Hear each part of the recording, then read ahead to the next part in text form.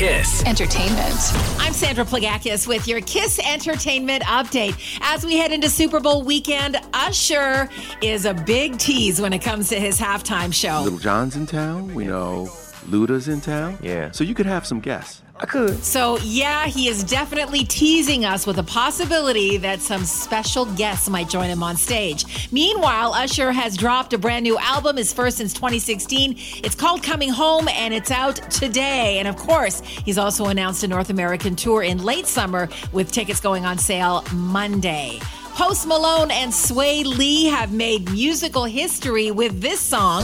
Or you'd be left in the dust unless I stuck by. It was released for Spider-Man Into the Spider-Verse in 2018. It's now the first song in history to hit double diamond status, or the equivalent of 20 million sales.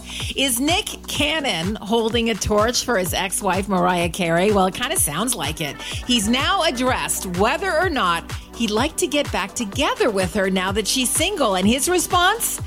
You gotta ask her. Let me know what she says. The couple were married from 2008 and 2016. That's your KiSS Entertainment. KiSS Entertainment.